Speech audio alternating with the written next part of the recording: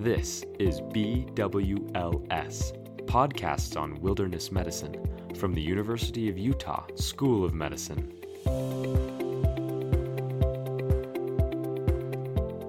Hi, this is Kary Woodruff. I'm an assistant professor lecturer in the Department of Nutrition and Integrative Physiology at the University of Utah. I am a sport dietitian by training, and today we're going to talk about caffeine and its application to wilderness activity and sports performance. So we often get the question, should I be consuming caffeine, and what is the relevance of caffeine in exercise, sports, going out for a hike, whatever it may be that you're doing to be active. And it's helpful to know that there are actually relatively few supplements and products that have shown to have an ergogenic benefit. And when I say ergogenic benefit, that means performance enhancing benefit.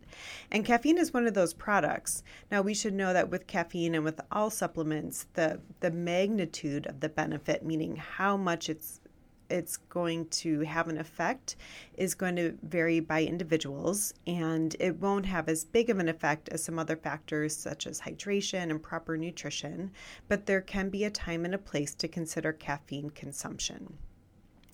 What we know from the research is that the amount of caffeine that is shown to have a benefit is 3 to 6 milligrams of caffeine per kilogram of body weight. Now, for most individuals, that's going to equate to about a cup of coffee, or about 100 to 200 milligrams of caffeine.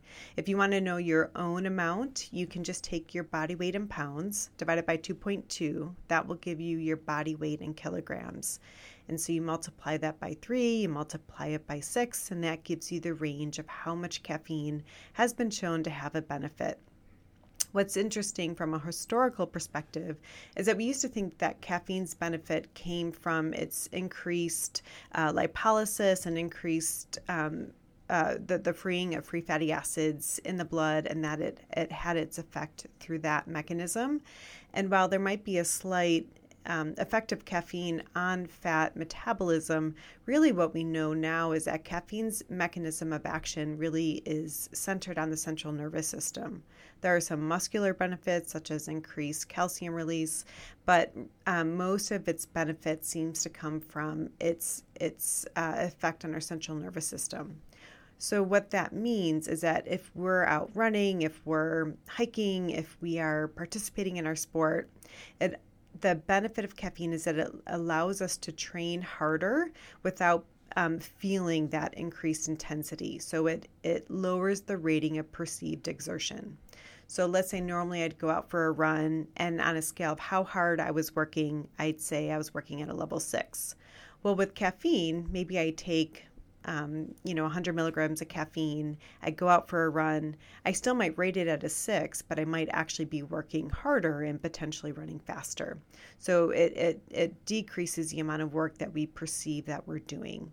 So that's its primary mechanism, though as I mentioned, there are some other mechanisms in the body as well.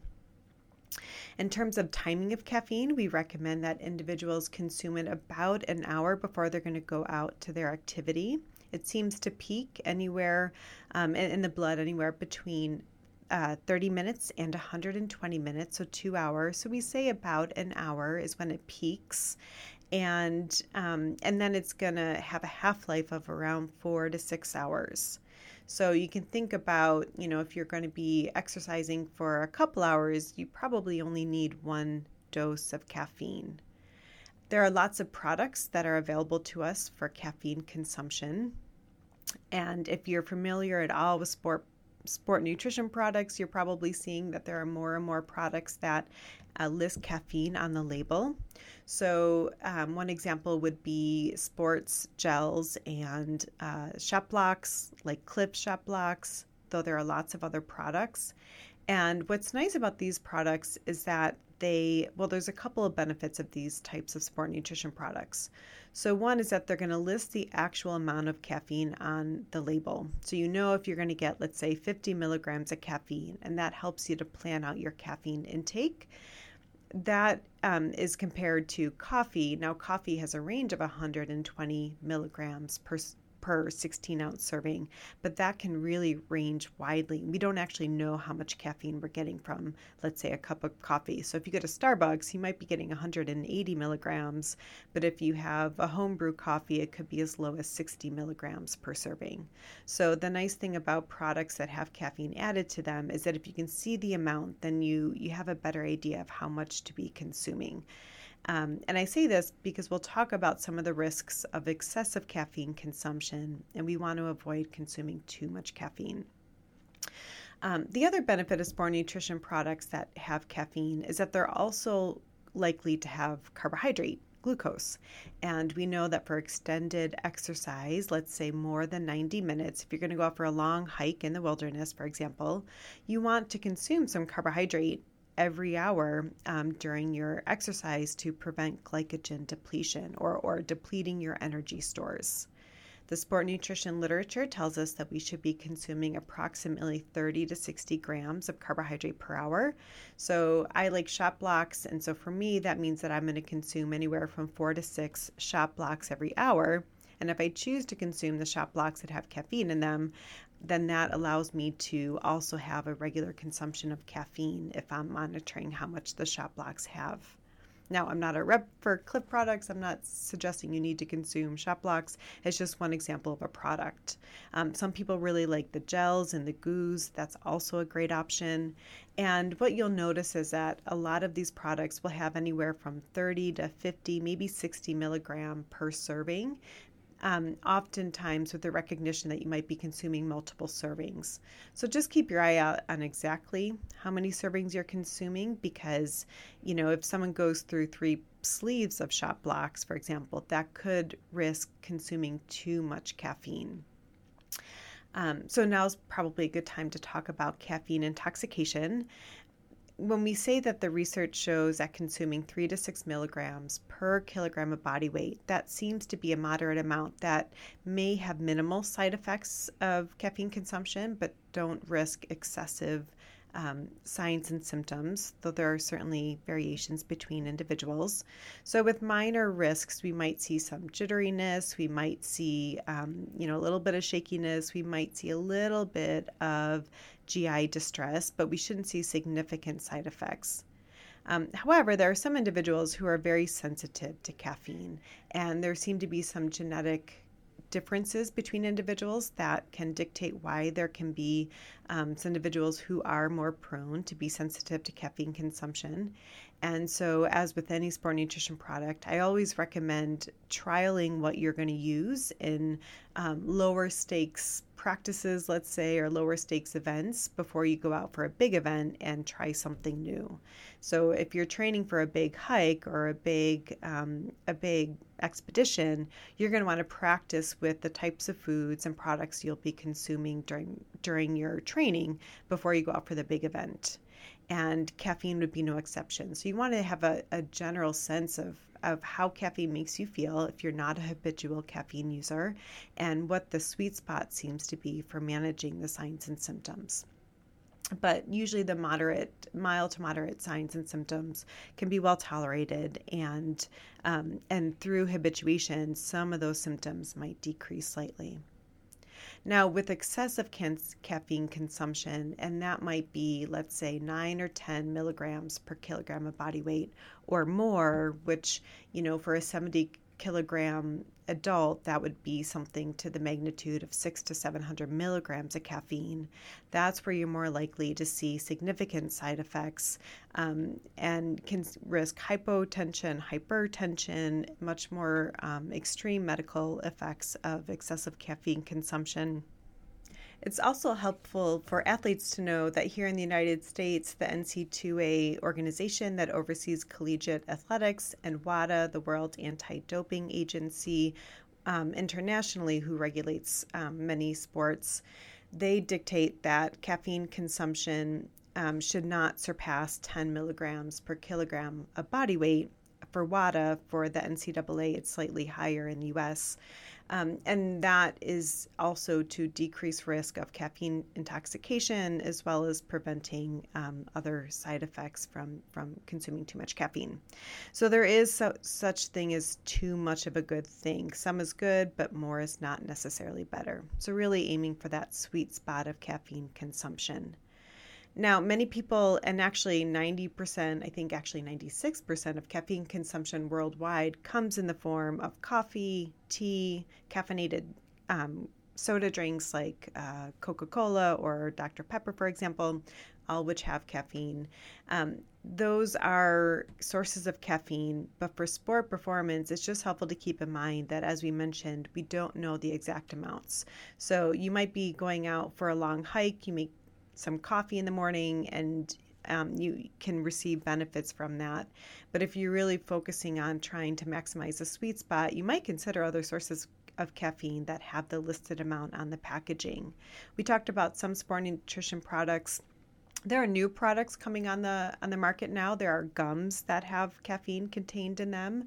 There are other mouth rinses and other types of products. So you'll see caffeine widely available. And if you know the exact amount, also caffeine supplements are a commonly consumed source of caffeine in the sport setting. And again, it's just nice to know the amount that you're consuming. It used to be thought that coffee as a source of caffeine was frowned upon because in the context of sports and activities, because it was believed that caffeine had a negative impact on hydration status. And while there might be a mild temporary increased diuretic effect or increase in diuresis of producing urine, 24-hour fluid studies show that the fluid balance over a 24-hour period of time seems to be well regulated and is not negatively impacted by coffee consumption, caffeine consumption.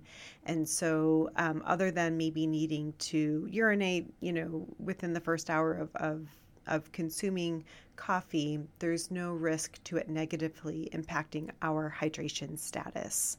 So if it's helpful to know, even coffee does contribute towards our daily fluid intake, as do other caffeinated containing beverages.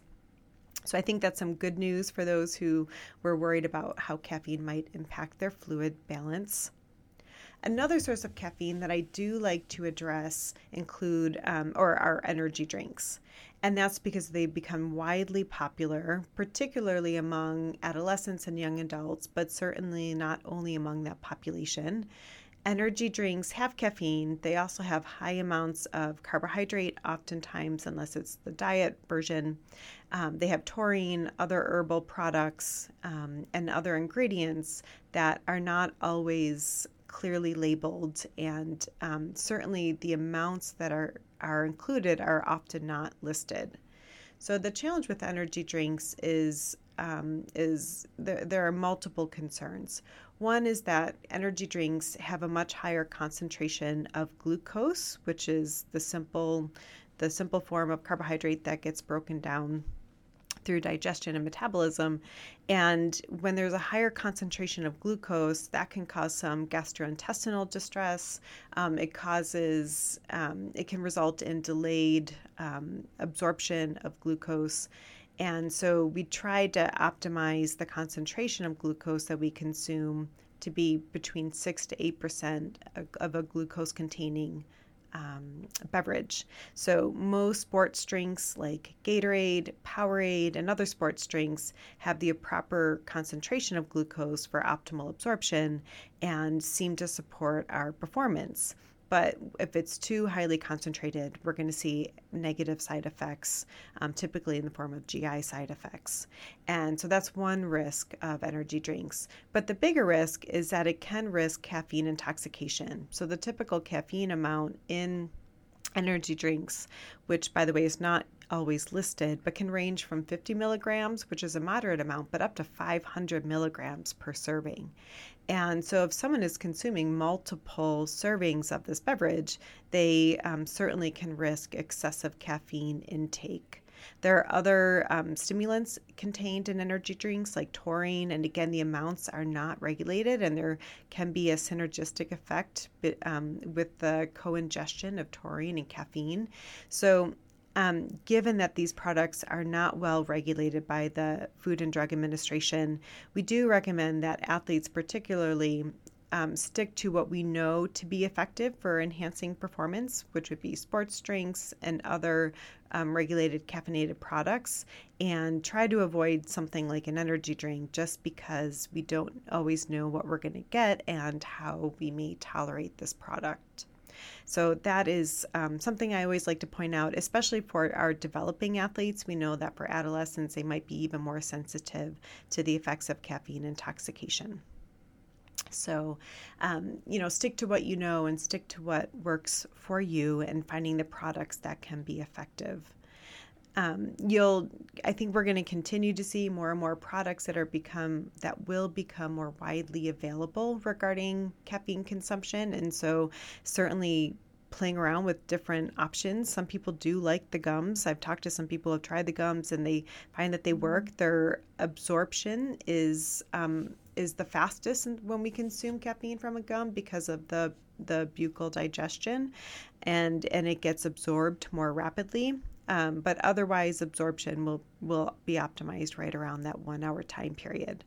Some people going out for a hike might start out feeling well. Maybe they have a well balanced breakfast and they're getting lots of energy from their breakfast and from the foods that they're consuming. And in that case, they might want to delay caffeine consumption towards the end when they're more likely to start to feel fatigued. Oftentimes, endurance runners, ultra endurance runners, knowing that if they were to start caffeine consumption right from the beginning, might risk some adverse effects from the accumulation of caffeine over time, they don't start consuming caffeine until the second half of their race or their event, when they know that they're going to start to feel tired. The only caveat or warning, I should say, with delaying your caffeine consumption is recognizing its impact on sleep. There, again, are going to be inter-individual differences. So if I have a cup of coffee after 12 p.m., I know that I will not fall asleep as well that night, but some people can have an espresso right before bed and they fall asleep fine. So just recognizing how it impacts you. But if you are going to consume caffeine in the latter half of the day, because of its half-life being as long as 6 hours, you're going to want to consider how it might impact your sleep. If you're going to be doing an event that is going to go through the night, then there might be an advantage to caffeine consumption. It does seem to help alertness and mental acuity when caffeine is consumed in mild sleep deprivation states. So there could be an advantage to it.